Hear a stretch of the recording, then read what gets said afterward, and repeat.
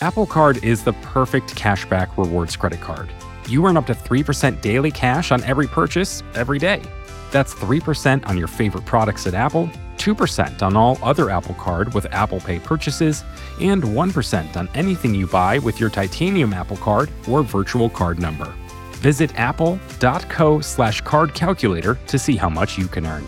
Apple Card issued by Goldman Sachs Bank USA, Salt Lake City branch, subject to credit approval, terms apply.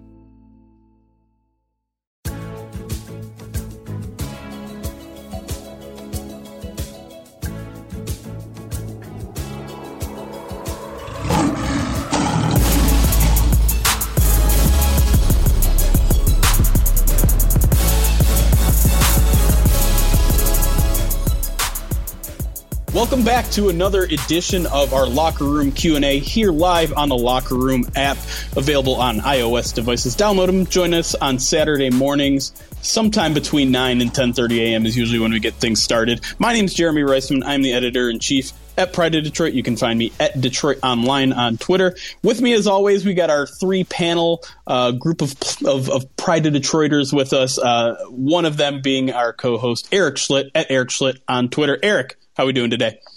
Good morning, buddy. I'm doing good. It's nice to be able to get this out really early in the morning, and it's nice to have a good crowd with us today, too. Yep, got a lot of people here ready to ask us questions. That's what we do on these Locker Room. It's just a full Q&A session where we answer any questions that are burning for you guys. And with us to help answer those questions is also Ryan Matthews at Ryan_POD on Twitter. Ryan, good morning. Oh, good morning, Jeremy. Good morning, Eric. It's so nice that the sun is out today because yesterday in Michigan, it sucked. It did, and that concludes the weather report. Let's jump right into your questions because we've had some interesting developments this week. Obviously, OTAs, week one kept on Thursday. I was able to get out there that week. Hopefully next week we'll have both me and Eric out there to provide some more observations as things continue to ramp up. Also have some Todd Gurley stuff if you guys want to talk Todd Gurley. Not on the lines yet. Not sure if he will be. But yeah, if you're live with us, feel free to jump into the request and ask any questions you'd like. Let's get things started with our friend John. John, how you doing this morning?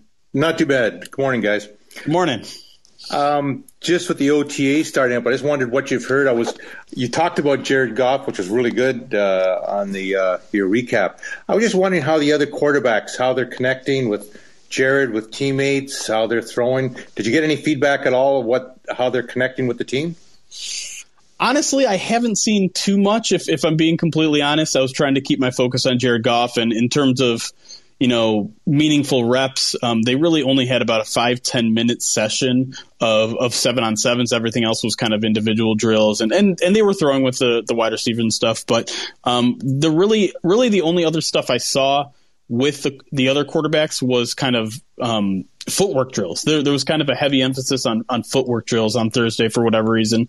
And, they just kind of had them jumping over pads and things like that. And that's really when, and I mentioned this in my article breakdown, that's when Mark Brunell was really kind of vocal and really amped up and really excited. And, I probably couldn't tell you too much about how their arms were on Thursday just because there was so much else going on. I've seen some other writers and I've talked to them a little bit about it as well. And I think the backup job is definitely Tim Boyle's to lose at this point. I haven't seen what all of the Green Bay Packers beat writers were proclaiming last year. I don't think he's in any sort of competition for the starting job. But yeah, based on what I've seen and heard, I would say Tim Boyle's pretty much locked into the backup job at this point. Okay, I just wondered whether, like you say, they're always stressing competition. It sounds like Brunell's really pumped. So he's really pushing the competition. I just wondered whether anyone was going to give him some sort of feeling of a push at all. So that's interesting to know, at least. Yeah, I wouldn't really expect a push, but again, that's something that we'll just kind of have to wait and see later. Like it was very clear to me that Jared Goff was taking all the number one reps, and of course you'd expect that. Especially of the first practice that they're going to put in front of the media. If they were to split snaps, I think with the first team, that would really kind of cause a buzz, and I'm sure they don't want to do that for Goff's his confidence or things like that. So I maybe I'll throw this to you guys. Do you think there's any chance there's a real competition for the starting job? No, not at all. No. I mean, no. I think Boyle is clearly the number 2. The only report that I've heard was from the guys at The Athletic that said, that Boyle can really spin it. But other than that, it's been pretty. I mean, we know what Blau is. Boyle's got a lot of hype, but I can't imagine that he's anywhere near Goff. They have been hyping Goff, touting Goff. They said he's the number 1. I don't think there's any chance that it goes any other way.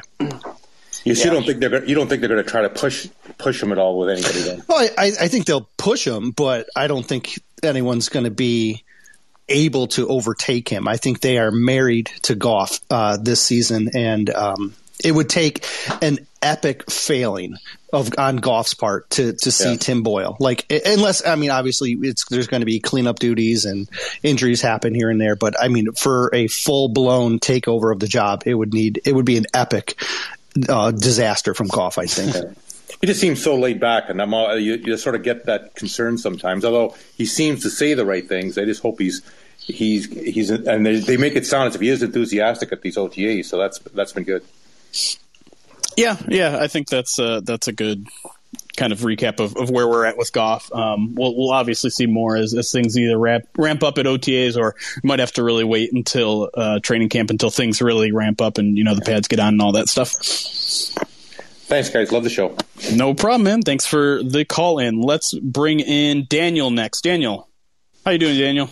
Hey, well, early out here on the West Coast, but good to be with you. No problem. Appreciate you waking up early with us. Well, that's the way it worked out. Hey, I'm interested in lots to talk about, and there's always a lot of good questions. Really interested in what hasn't happened, which is that the one need that's been talked about this offseason is safety. And it just seems like Brad Holmes hasn't done anything about it. Now, I get the draft that he's taking the best player available, and I'm sure he would have taken a safety had one to fallen to him.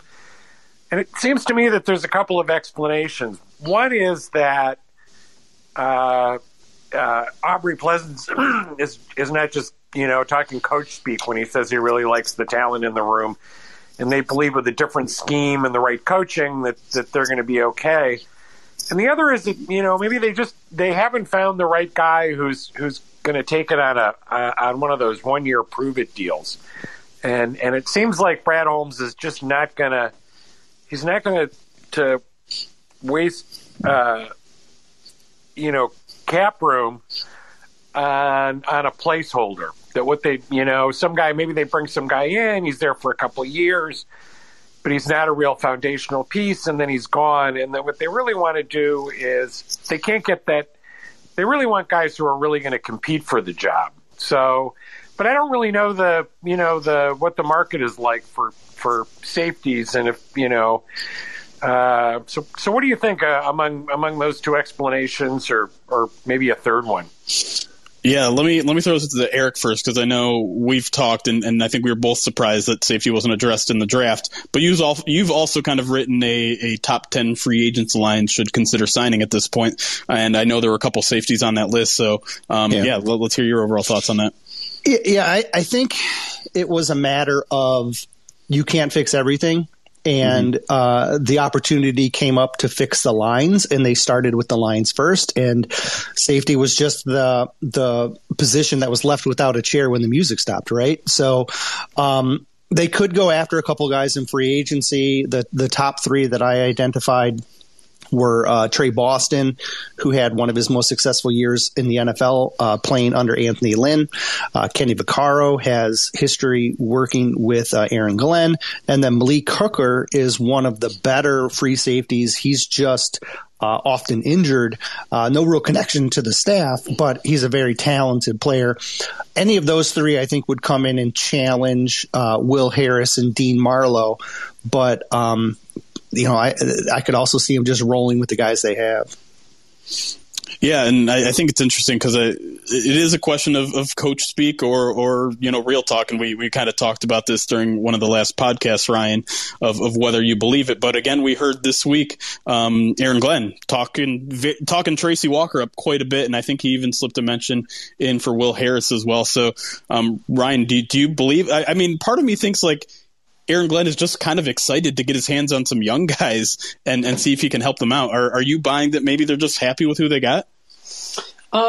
Yeah, I agree a lot with what Eric had to say. I think that safety just happened to be the odd man out when it came to all the things on your checklist, on your grocery list that you needed to grab.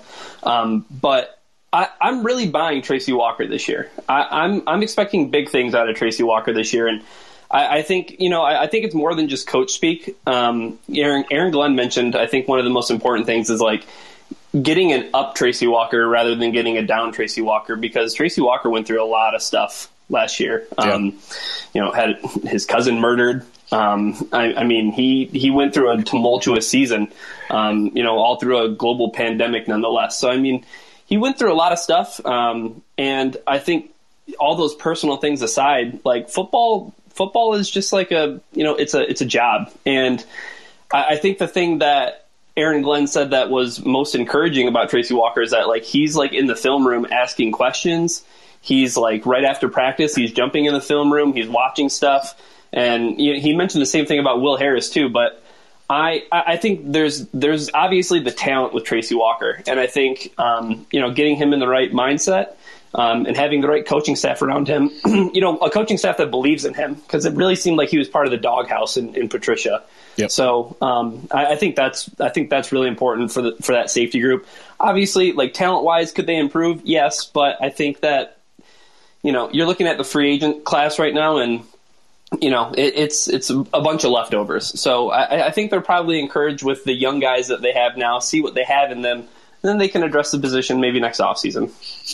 Yeah, and I think you bring up a really good point about having a coaching staff that believes in him, because I think it's easy to forget. And honestly, I had kind of forgotten until you just said it. Like he was second string in training camp last year. We were shocked, that? Right? Yeah, and you have to imagine that hits the ego a little bit, and maybe it puts a chip on your shoulder. Maybe it's kind of maybe you get angry at the coaching staff. Whatever it is, like you said, there was a lot on his plate emotionally last year, and I'm sure that sort of thing didn't really help. I think we're all eager to see a more happy, more, efficient Tracy Walker this year. He also had his first child during this pandemic as well. Right. Yeah. And he is a very, very strong family man. Mm-hmm. And when you have a first child and the amount that he dedicates towards his family, I'm sure that distracted. And then, like Ryan mentioned, on top of his cousin, and you could see whenever you would talk to him, he just didn't seem like the guy that we had talked to in previous years, And so I do think a coaching staff with confidence, or that has confidence in him, you could see a massive turnaround in Tracy this year. Fingers crossed. All right, Daniel, appreciate the question. Right, thanks, guys. If you got another one, feel free to rejoin the queue there. Let's do one more before we head to our first break. Nicholas has been waiting. Nicholas, how you doing, man? Are you there, Nicholas?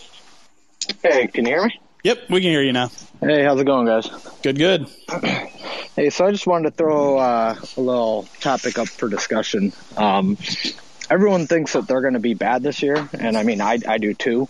But what's to say that with good coaching they can't be good? I mean, you look at someone like Jeff Okudah, who was touted as the best cornerback prospect to come out in, however long, and how bad he looked, and the stuff that Patricia had him doing with, lining up at press man and then bailing or lining up 10 yards off. I mean, the coaching staff didn't do favors to any of these guys. So what's to say that everybody can't improve under better coaching and actually be, a 500 team this year?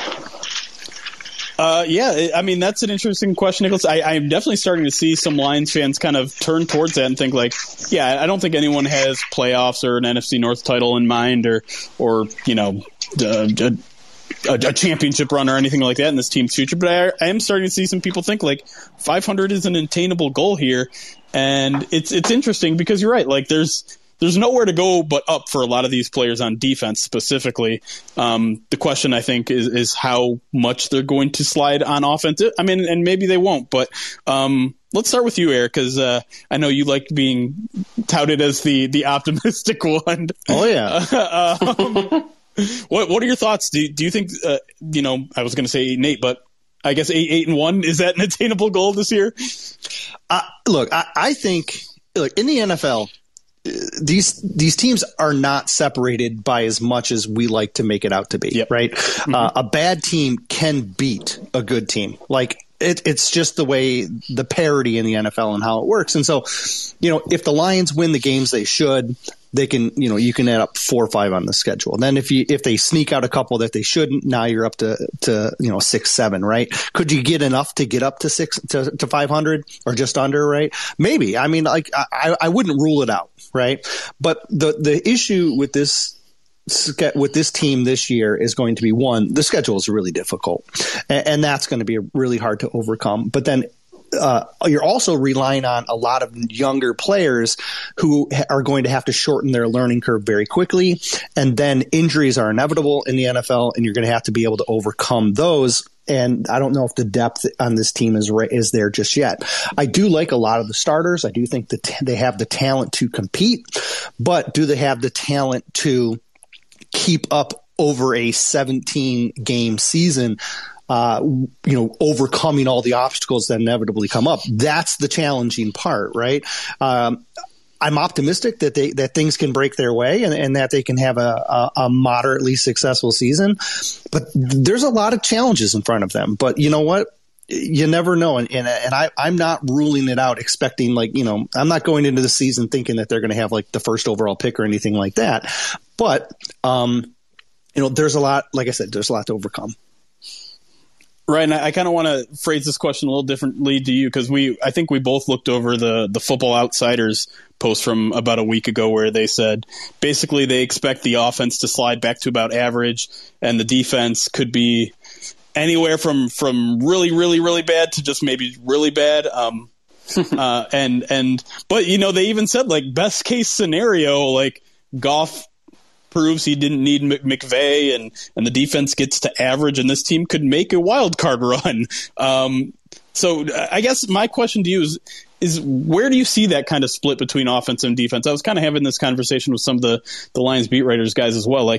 Do you think the offense could be average or better? Do you think the defense could get up to maybe average? Because if those stars align, then yeah, I'm not gonna say the words wild card probably ever again until next year. But I think 500 might be attainable if that's a realistic goal. Yeah, so I guess I view that chasm between the offense and the defense to be narrowing, right? And yeah. I think I view it as narrowing because of Matthew Stafford's departure, and right. you see the offense maybe taking a sizable step back because, for how many games did we watch Matthew Stafford just make things happen?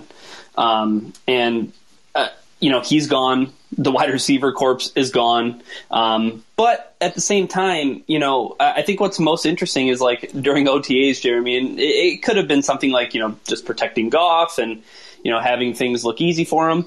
But maybe this is an offense that just plays really close to the line of scrimmage. And maybe it's just one of those teams that relies on chunking down the field and, trying to wear teams out that way. Don't have any PTSD flashbacks to a Matt Patricia offense, but I think that the defense is going to be remarkably better than it was last season. I think that there's so much room for improvement, and I think that kind of speaks to the overall team. If the expectations are you're going to go 1-16. Well, or you're going to go 2-15. Well, you're going to probably perform a little bit better than that. And when everybody has you pegged to be that team, I think that Dan Campbell's just the right coach to play off that and to use that as kind of bulletin board material. And it plays into that, why not us thing. And I think that's where fans are right now at this point of the offseason, where it's well, hold on a second. Every team has problems. So why not us? And they could be a 500 team. They could be a 500 team, but like Eric said, I think the schedule is just so damn tough Like, I mean, it would take like a lot of luck, and there's variables like injuries and everything, but I'm not going to say that this team is going to be any better than 5 wins, but it would be encouraging, I think, if they end up going 500, no matter how they win those games. Personally, I don't really like looking at the schedule and being like, it's hard at this point of the year. Like, we don't really know. We don't really know. But that being said, the interesting thing to me, especially on defense, is I feel like the defensive line is a lot better than probably national people are giving it credit for. And then the secondary is kind of bad, but that's also where the line's strength probably lays in the coaching staff. Yeah, right. And so, like, if that could all somehow come together in 1 year, and listen, I'm not expecting a jump into the top 10. I'm probably not even expecting a jump into the top half of the league on defense. But I'm with you that we could see a sizable leap into maybe. I mean, you can't go any further down. Let's be clear there. No, that much is clear. Like they could a move to like being below average would be like incredible to see, right? Like it would be night and day from last season, right? But I'm trying to think of how games will play out given the talent here, and I'm thinking the defense might play a little bend don't breaky a little bit, and the offense is, like you said, might play kind of close to the vest here. My concern is, if this team's ever behind, I don't know if they can, bring themselves out of a hole like Matthew Stafford could, because of not having Matthew Stafford, because of not having the wide receiving core that they used to. So that to me is maybe the biggest concern, and maybe that kind of puts more pressure on the defense, really more so than the offense, to really turn things around in a hurry. Otherwise, I could see these team falling behind and just not being able to do much about it. I agree with you too, real quick, Jeremy. Like the schedule, when you look at it, like in May, it's like you're really just counting on like everything that happened last year, right? Yeah. But at the same time, you look at their out of division opponents. You look at the AFC North and you look at the NFC West. There's legitimately 3 teams in each of those conferences that have like title aspirations. Yeah, and those are not just like they looked good last year. Those are notoriously good divisions that have been good for a while. Yeah. Fair enough. All right. With that, we're going to take our first break. When we come back, we're going to answer more of your Lions questions here on the Locker Room app when we come back.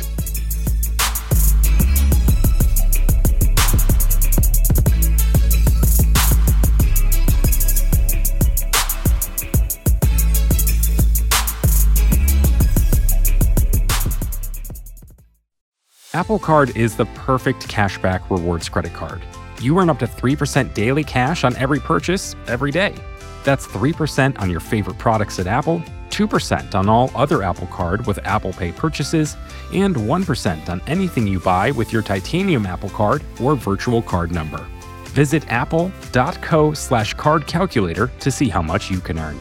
Apple Card issued by Goldman Sachs Bank USA, Salt Lake City branch, subject to credit approval, terms apply. And we are back on our Locker Room app live Q&A. We're just going to jump right back into questions here. We got Dan on the line. Dan, how you doing, buddy? Are you there, Dan? Can you hear us? Dan. The man. Dan the man. Sorry, can you hear me now? Yeah, there we go. You just had to send out the bat signal there, Ryan. Sorry, mate. Well, it hasn't been asked, and a buddy asked me to mention it, but actually it's sort of a two-way question. It's like with Gurley, it brings up this thought with Kerryon that, and it's really hard to, because he's a really nice guy and he's a gamer and all that kind of stuff. But maybe he had lost a bit of speed and everything else. But maybe it was. But anyway, this is your question. But when you look at those decisions and you look at them bringing on more guards, because maybe they don't know Stenberg, but they're sort of letting the wide receiver be with one pick. And then obviously the secondary, as you guys have already talked. It's interesting, but they're going very in depth in those two positions, and the running back room and the lines. And I'm just curious what you think about Gurley and Kerryon. Which one? You would keep. Yeah, I think it's important to kind of connect those two moves, and again, we have to be clear. Gurley is not signed, at least as of we're recording here. But to see them get rid of Kerryon and then a couple weeks later, sniff around with Gurley, I mean, those moves have to be contained, because once once they released Kerryon, the narrative was, they just must really believe in Jamar Jefferson. And if they do, well, then there's no reason to have Todd Gurley on the roster because you're not going to have him be RB4. So I'm curious as to what you guys think about this, because Ryan and I talked about it a little bit on Twitch the other day, but I was left scratching my head with this one. So maybe, Eric, you have an explanation that I would understand. Well, when the news broke, I'm the one that wrote the article, right? And then in it, I said, at best, he's RB3, and in parentheses, I put, and quite honestly, he's probably RB4, because I don't think he would come in ahead of Jamar Jefferson. Now, what he brings would just be experience and knowledge and guidance. Like, that locker room or that running backs room is pretty inexperienced. Jamal Williams has 4 years in the league, Swift 1, Jefferson none, Boyd none, Mills none, right? So your leader in the clubhouse is a 4-year back. And so maybe that's enough. Maybe that's enough leadership, and maybe you're going to get enough leadership from Deuce Staley and Anthony Lynn as former NFL running backs. But really, look, Gurley is familiar with Goff. Gurley is familiar with the front office. It could have just been a courtesy type tryout. Like, he was trying to sniff the market. He wanted to get his name back out there again, so he could get into a camp.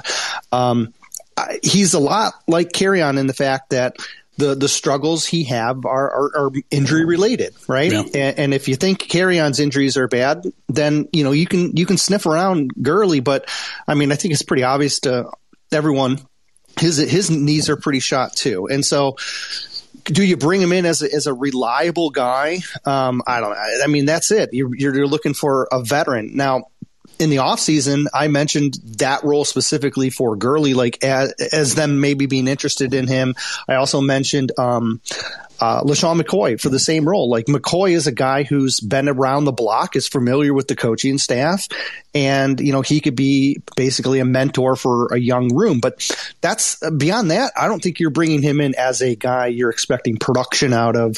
And so I don't think he eventually signs here. And of course, I'm jinxing myself an hour later here, right? But it's I think Dan's right. It's a lot like he's a lot like Kerryon in the fact that he's going to do a lot of the same things. And if you didn't believe in Kerryon, I don't know how much more he brings beyond experience. Ryan, has your mind changed at all since we talked on Thursday? Well, I think Eric brings up a good point about the running back room. And, I mean, you're talking about the most experienced guy in the room has 500 career carries. That's Jamal Williams over 4 seasons. So, like, none of these guys, including Swift, going back to last year, like, splitting work with Adrian Peterson, like, all of these guys have been in split back roles. Like, none of them have been, like, the leader. It makes a little sense to bring in a guy like Todd Gurley, who was definitively, like, at one point in time, the best player in the NFL.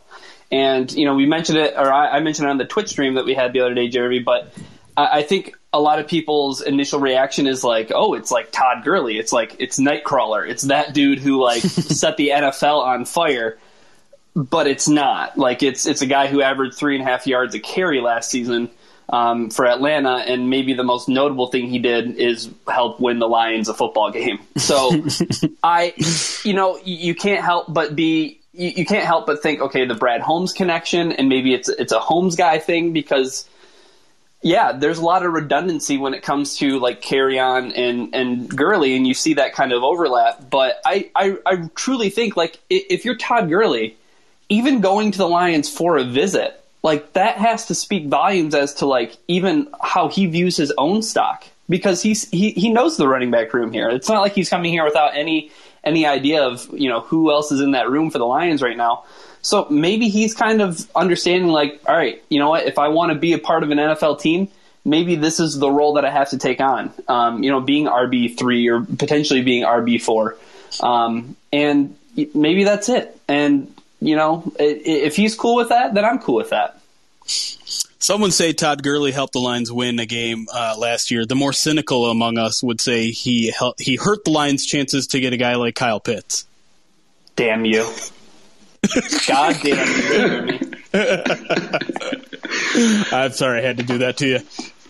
Well, touche. Well, thanks very much. I do appreciate it. But, I was also curious about the guards. And, I mean, I think that there's an aspect that you guys have talked about with the the coaches, and they let the people in the defense go that they wanted to, and they kept the ones that I think, I like Jalen Reeves maybe for a while, and I hadn't really seen him on the field. I don't know if he can do defense, but I'm glad he's getting a chance. But do you know what I mean? It's sort of, I don't know. I think they're just going for a run in other departments. And if nothing else, when you strengthen both those lines, it's going to help everything else. It's like Vaitai. I mean, who doesn't want Glasgow back? But it is what it is, But Vaitai between those two players is going to be a better Vaitai. And, you got to imagine that maybe the secondary is going to do better, and no matter what, they can hang their hat on the improvement in the defense, But thanks very much. Yeah, no problem, Dan. And yeah, the guard situation is kind of interesting. I think we know who the starters are, but yeah, the depth is definitely a bit of a concern, right, Eric? Yeah, there's no experience there. Right, right. You've got basically no one. Evan Brown is a center guard hybrid. Matt Nelson has got some reps at guard in the past, not in a game, but in practices and in camp and whatnot. Possibly Crosby becomes a starter at every spot, but the top reserve at every spot, but center, right? Yeah. I don't know. They're actually one player short at the guard position than what I thought they would have, because they're one player short of 3 full lines, which teams typically bring into camp so they can just cycle through 3 different lines. But I don't know if there's an answer there, necessarily. There was that was it Barnwell from ESPN, right? That noted that Trey Turner was still out there, and he kind of paired him with the Lions. I mean, I know investing capital into a guard, isn't really sexy. But if you don't think Crosby can play guard, your best backup right now is either Evan Brown or Stenberg, and that's not thrilling. So it's interesting. I still think the line is probably the strongest position group on this roster. I don't think it's actually that close either. But even that strength, there's still some weaknesses in it when it comes to depth. One might even say that their best backup guard might be their starting center. Yikes. Can I go back and say, like, I still don't really understand the cutting of Joe Dahl? Like, is that something that I can still complain about a little bit? No, Jeremy, I was right there with you. Like, when they made the Joe Dahl cut, I was like, that's a guy who, like, I mean, you want to talk about versatility? Can play every position on the line. So I thought it was kind of perplexing that happened, even with the cap kind of situation that surrounded him too. So I found that to be a little weird. Here's what concerned me about Dahl is he was starting in week 1, and then he got injured. And then when he came back, he could not beat out Oday Aboushi for a position. And the fact that he couldn't beat out Oday Aboushi is pretty telling. And the fact that it's Hank Fairley who was coaching him and didn't recommend that he play ahead of him, and now Hank Fraley has returned, it tells me that there was something there that Fraley didn't like about him. And that's my guess, is he was a reserve that they didn't even know was in if they didn't know if he was in the 2 deep, and then he was making like $3 million or over $3 million, and they just didn't see the player versus capital equation balancing. That's fair. And I suppose if you could get a guy like Trey Turner in here for about the $3 million cap hit that Joe Dahl had, that's probably that's an upgrade for the same price. So I guess I get it, but it does feel like they're in a precarious situation with the depth right now, and maybe that's just maybe they don't care. Maybe they're just like, well, we can't invest that much money in anywhere, and might as well get a look at some of these young guys. Remember when Frank Ragnow broke his throat and still played, and then missed the one game. It was Evan Brown that took the snaps at center. It wasn't even Joe Dahl. So they may think Evan Brown's a better player than Joe Dahl. It could. We'll have to see it in camp ourselves, but it's weird how he went from such a high status to just in the tank. But last year's staff, that was not uncommon for them to do. The departure of Joe Dahl goes to show that Chris Spielman doesn't have as much pull on the roster as a lot of fans think he has. My column. Joe Dahl might have been the best fullback on the roster too. Ouch. All right. We're getting away from ourselves here. Let's bring in one more caller here before we head to our second break. Garrett is here. Garrett, how you doing? Hey, can you guys hear me? Yep. Cool. Hey, I just wanted to stir the pot a little bit and bring in some talk about trading for Julio Jones and adding him to the offense and maybe elevating the play there. Possibly, making him top 10 offense, I would say. You have a set offensive line for the foreseeable future. You have a talented running back room. Both Rashad Perryman and Tyrell Williams have been, good complementary receivers. And then Jared Goff needs weapons. So I think, the Lions front office could pursue Julio Jones. I was thinking maybe a second and a fourth and get back Julio Jones in a fifth round. I know there's talk about there being a first round offer out for him. I just don't think that's true. But, yeah, just want to see what you guys think. I love the stirring of the pot here. It was actually our question of the day on the website today, and currently 91% of fans are against it.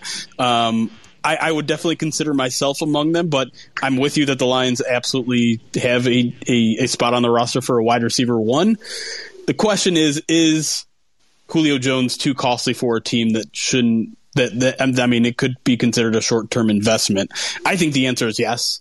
But I'm curious, is there any leeway between you two where you would say, I'd be okay if the Lions trade for Julio Jones? Let me talk cap. Yeah. Yeah. I'm with Ryan. Yeah. Cap is also a huge deal here. If you want to talk just purely cap, right now they have about $17.5 million available once they get the rest of their rookies officially under contract. So $17.5 million. If you trade for Julio, his contract would be 15.3 guaranteed. And so you would have essentially $2.2 million to spend to get you through the rest of the year. And that would completely hamstring them. So just from a pure cap perspective, it's a very difficult investment to swallow. From a player investment, I do understand its appeal, but again, he's 32. And I don't think that that's the direction that the team is heading. They're more willing, I think, to look at what they have and just be willing to not be as talented at certain positions, because even if they added Julio, as talented as he is, I still don't know if I would say that they have the ability or that they would be a top 10 offense. Could they be? Maybe. But, there's so many unanswered questions that I just don't think that the return is worth it. Anything to add, Ryan? Well, I think the most important thing to keep in mind is that Julio Jones wants to win. And if the Atlanta Falcons were to do Julio dirty and trade him to a team that doesn't have, title aspirations like the Lions, that'd be a really bad look. And I think you'd get a player that maybe wouldn't be as invested in the success of the team as you'd hope for. Let's be honest. Julio Jones is a generation, he should be in the Hall of Fame. He's a generational talent. He's an incredible football player. By the same token, though, and I'm not comparing the two, but if the Lions wanted a talented, expensive wide receiver room, they had Kenny Golladay and they let him go. So, Julio Jones, Madden 22 comes out in a couple months. So you can add him to your roster that way. And if he's not coming to Dallas, I doubt he wants to come to Detroit. It's worth a shot. I don't know. I think I'll definitely be adding him on that and see how that goes. There you go. Yeah, I don't know. I'm not totally sold on it, honestly, but I also wouldn't be upset if they decide to add him. I think it'd be pretty exciting. Yeah, and that's a factor that maybe I would hope they wouldn't put too much thought into, but it would certainly give, I think, Lions fans a nice shot in the arm of something to look forward to watching this year, right? Like, while everyone's excited about the new coaching staff and there's some players that I think a lot of Lions fans are hoping to take a big jump in production, there's not a ton of things to get excited about for the on-field product this year, right? Like, there's not huge playmaker guys that are gonna tally up 15 sacks or 13 touchdowns or things like that. Julio would bring that excitement. I just don't know if it would be worth it in the long run. In fact, I kind of doubt it would be. So, all right, let's take our second break here. When we come back, we're going to finish up with your Lions questions as we head towards week 2 of OTAs. So stick with us. We'll be right back.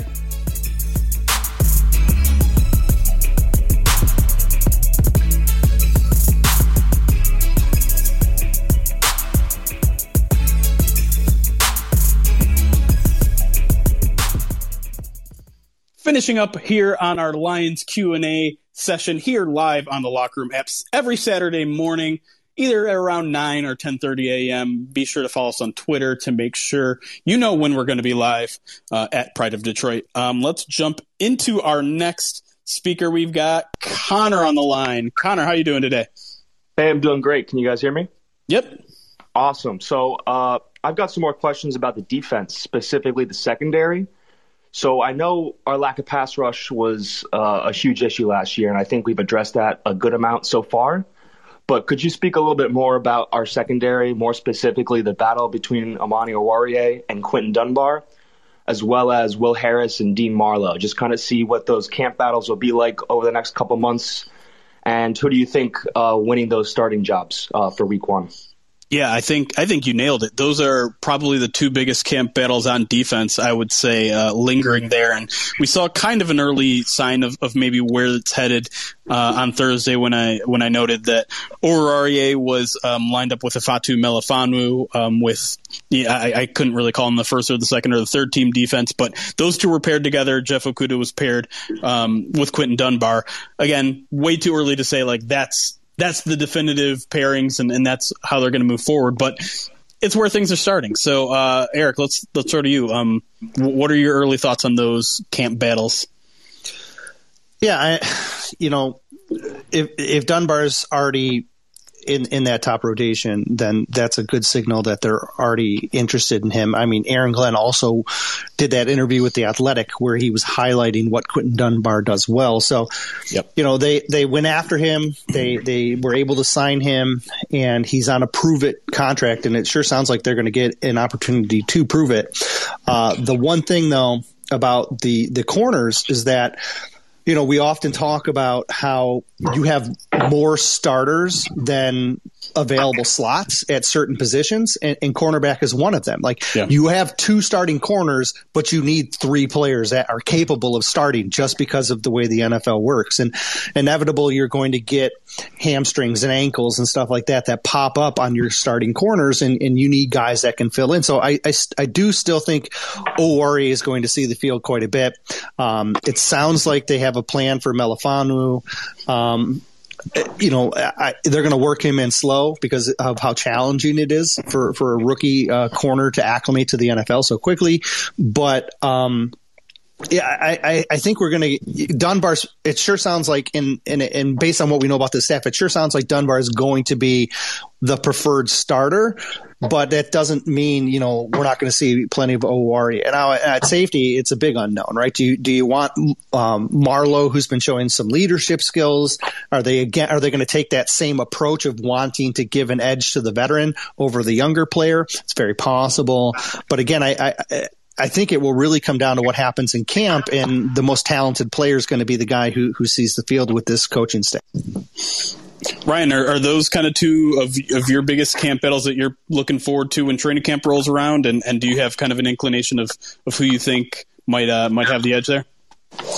Yeah, I think Dunbar's got the advantage to being a starting cornerback, whether or not it's on one side or the other. I think the Lions really kind of showed their hands, and I think maybe Eric can speak to this too, but drafting Melifonwu seemed to match up with the kind of athletic profile and size traits as signing Quinton Dunbar. So I think that makes a lot of sense. And in terms of a veteran, a guy who can prove it, a guy who has done it, is Quinton Dunbar. So I really view him as kind of being an early front runner. I know a lot of people want to see the young corners be out there, but I truly think that Dunbar has kind of like a leg up right now, without reading too much into the early OTA stuff. But as far as the safety position goes, it just seems like it's going to be like a rotation. Like past Tracy Walker, I mean, I think you're just going to see so many different bodies rotating in there that it's.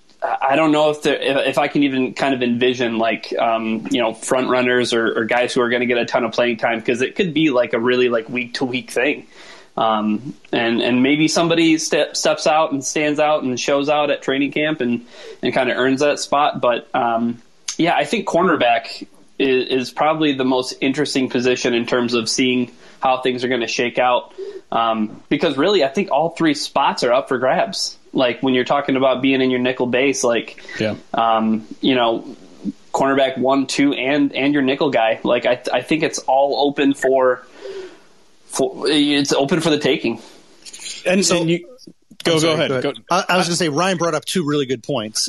Is that this defense is predicated on speed. And that in order to be able to maintain that speed, you need to be able to have guys that are fresh. And so there are going to be positions that there's going to be rotations at, right? If you study the Rams defense, which is what this is going to be kind of modeled after, they rotated their linebackers, consistently, and it wouldn't be surprising to see that happen to the safeties, especially if there's not a clear front runner with that. The other thing I wanted to point out was that there's like Dunbar, he can play in the slot sometimes. Okudah, he can play in the slot sometimes. We've seen it a bit out of Oruwariye, not as much. And then Melifonwu, the coaches have specifically talked about the fact that he can be a matchup guy in the slot against your big slot receiver. So while Corn Elder is kind of like tabbed as the nickel starter, it wouldn't be at all surprising to me to see Okudah, Oruwariye, and Dunbar as your top three corners in nickel sets, just because of some of the flexibility that those guys have. So, and again, that goes back to like what Ryan said with the rotation. Like if you want to get your best guys out there and you want to keep your guys fresh, you're going to be putting these guys out there in different spots than what might necessarily be like a true like starting position. You're going to see more rotation out of these guys. That's interesting. I think you both are probably right, and I don't know if Lions fans are going to love that or hate that. Obviously, with the guard rotation, but that's completely different. Like teams regularly rotate their back seven and not so much their front five on offense. but to kind of steer the conversation in a different direction, I want to talk a little bit about Amani Oruwariye, because I don't know, the way you kind of look at where this roster is built for the immediate and the future, it kind of seems like he might be getting boxed out a little bit, because if Quinton Dunbar is your quote unquote starter as CB2 or CB1 or whatever you want, that leaves him kind of out in the immediate. And then if you draft a guy like Ifeatu Melifonwu, well, then that's the guy that's up and coming. Is Oruwariye being kind of phased out a little bit? Is that fair to say, or no. Will he just? No, you don't think that's fair to say? I don't, because this is a position that you have to have starting depth. Sure, like you have to. And when you look at what the Saints were able to do, the Saints had guys that that could come in and start if someone else got injured, and then you wouldn't necessarily miss a beat. Like you need. There are certain positions on the field where you need three starters for two positions, right? Yep. Corner is absolutely number one on that list, right? And so offensive tackle is too, though, and we know what's happening over there. Right. Well, exactly. Offensive tackle is my number two position. You need that at, right? But you can never have enough corners ever, right? And so from a long-term perspective, Dunbar isn't guaranteed anything beyond this year. Sure. Maybe he has a great season as a starter, and now he wants $8 million, $10 million a year, and the Lions don't want to pay that, especially with Melifonwu in the wings. So I don't think he's being boxed out. I think he's going to get a lot of opportunity. I think we're going to see a lot of play out of him, even if he's not a starter. Fair enough. Thanks for the question, Connor. Appreciate that. Yeah, thanks, guys. Have a good one. Thanks. All right, let's move on to Michael, who's been patiently waiting. Michael, how you doing, man? Doing great. How about yourself? Good. Good morning from Boulder Gulch Campground in California. Love it. Nice. Yeah. So I'd like to switch over to the offensive side of the ball. Is that if we stack the quarterbacks in the NFC North and the Packers don't have Rodgers, it's up to number 2. And if that's the case, does that add wins in the division versus Chicago and their rookie and whoever's quarterbacking without Rodgers in Green Bay? I love this question. Thinking about the NFC North without Aaron Rodgers just puts a smile on my face. Well, yeah, I mean, I think those Green Bay games suddenly become a lot more winnable, right, Eric? Oh, yeah, completely. Yeah. You take the MVP off a roster and all of a sudden, that roster is not as dangerous. The thing is outside of Aaron Rodgers, there's a lot of unknowns, right? Yeah. Kirk Cousins is Kirk Cousins. He's never going to be great. He's never going to be terrible, but he's going to be, consistently average, right? Goff, we've seen highlights and lowlights, and we really don't know in a completely new system what's going to happen with him. And if Rodgers isn't there, you don't really know exactly what Jordan Love is going to be able to do. And then is Justin Fields even going to start in Chicago, or are they going to just shoot themselves in the face and keep starting all what they normally do with quarterbacks, right? So, I have no confidence in Chicago being able to make the right decision. And so it's a good question. It's a question though that I can't definitively say who would be the best quarterback. Could it be Cousins? It would be terrible if that's the right answer. That would be horrible. But I would hope Goff. As a Lions fan, you would hope Goff would be the next best guy. It's just that's such an unknown. If Rodgers leaves, this division just becomes completely crazy. I think you can feel all three of us getting kind of sweaty at just the idea of Aaron Rodgers not being in the NFC North. It's okay, this hypothetical is too good to be true, right? But to be honest, Jeremy, I mean, just be honest with the people that this question or this theoretical situation is so enticing to you, a noted Vikings fan and a Kirk Cousins truther, that this would finally everybody would see the light, right? Well, yes. The answer is yes. I do think Kirk Cousins is continually underrated. I think he's better than advertised. Yes, I think. I mean, if he's better than garbage, I don't know how much you want to put, stock into PFF grades or traditional statistics like passer rating and even QBR, but you go back, he's been top 10 consistently. Granted, he's been 9 or 10 on those lists, but he's been up there. And I mean, you also have to point out the fact that he's given everything he could ever want in Minnesota in a great defense and a good running game. And, well, at times, good offensive line, not so much recently, but and a great wide receiving core, obviously, as well. But I don't know. I think he would be the clear number one. I don't think it would be particularly close. And then Goff, I think, would probably be the clear number 2, and that wouldn't be particularly close. But then you're talking about two guys who have never, taken a snap in the NFL in Jordan Love and Justin Fields, and maybe Chicago plays, I don't know, whatever former Eagles quarterback they have now. I don't even remember. But yeah, no, I listen. Call me a truther, call me a Vikings fan, whatever. I think that would pretty much solidify him being the number one in the division. The Andy Dalton, I was going to say the Andy Dalton Nick Foles battle is going to be epic, right? That's right. Yeah. Could we just have the 4 Spider-Mans pointing at each other meme with Andy Dalton, Nick Foles, Kirk Cousins, and Jared Goff? Not fair to Kirk Cousins. Yeah.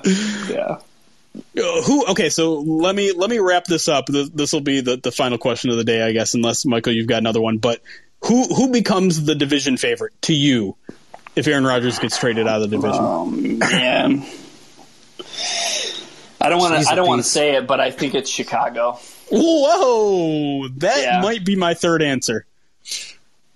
If Aaron Rodgers gets traded out, it still might be the Packers because they have a very balanced team. Yeah. I think you can poke holes in all the other teams in the NFC North.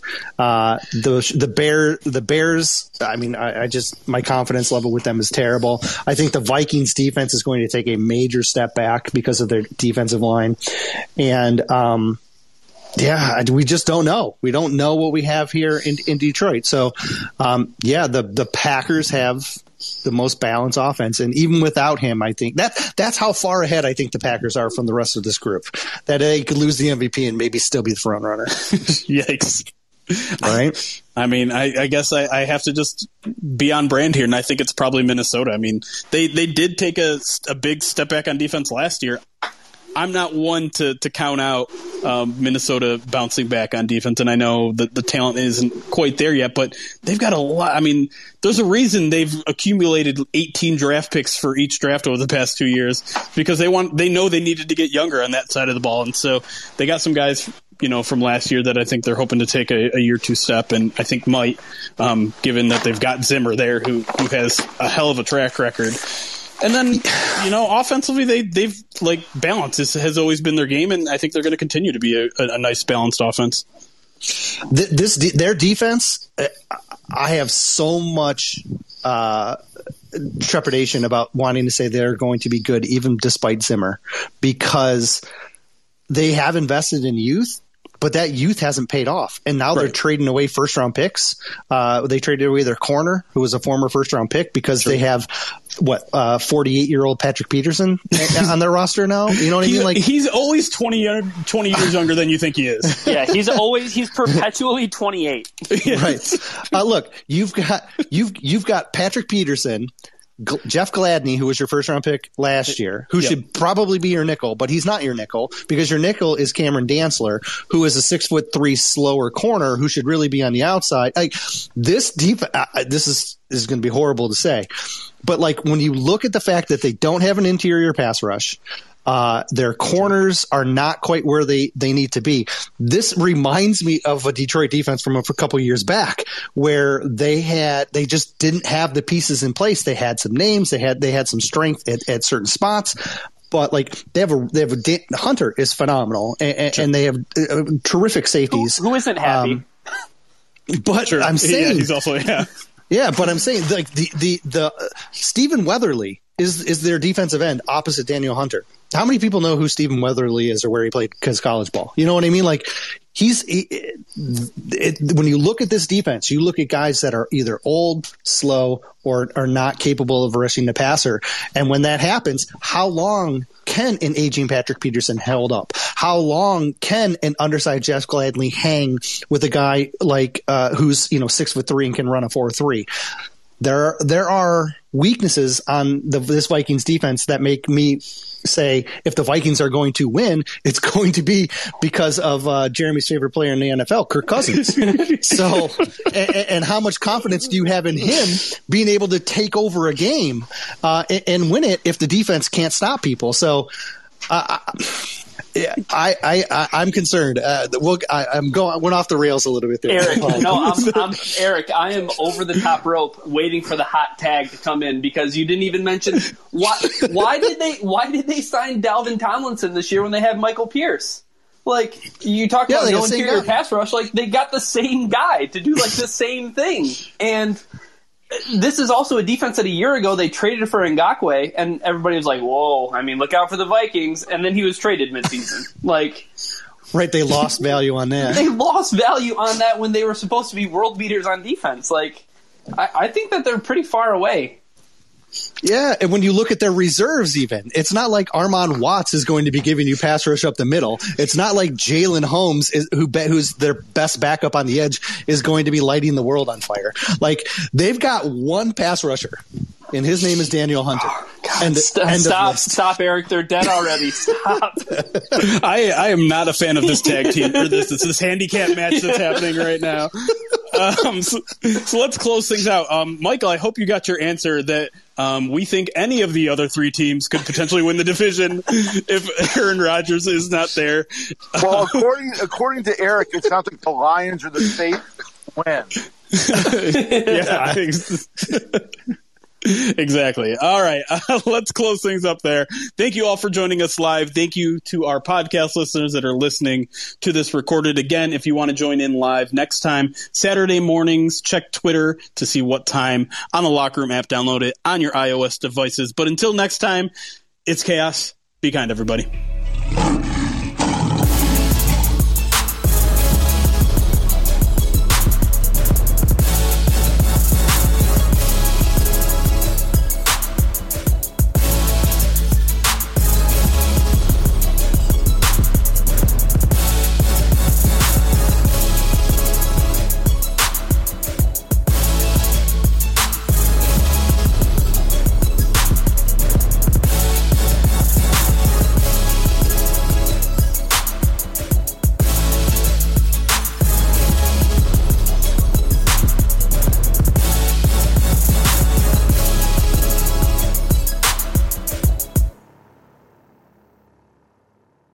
Apple Card is the perfect cashback rewards credit card. You earn up to 3% daily cash on every purchase every day. That's 3% on your favorite products at Apple, 2% on all other Apple Card with Apple Pay purchases, and 1% on anything you buy with your titanium Apple Card or virtual card number. Visit apple.co/card calculator to see how much you can earn. Apple Card issued by Goldman Sachs Bank USA, Salt Lake City branch, subject to credit approval, terms apply.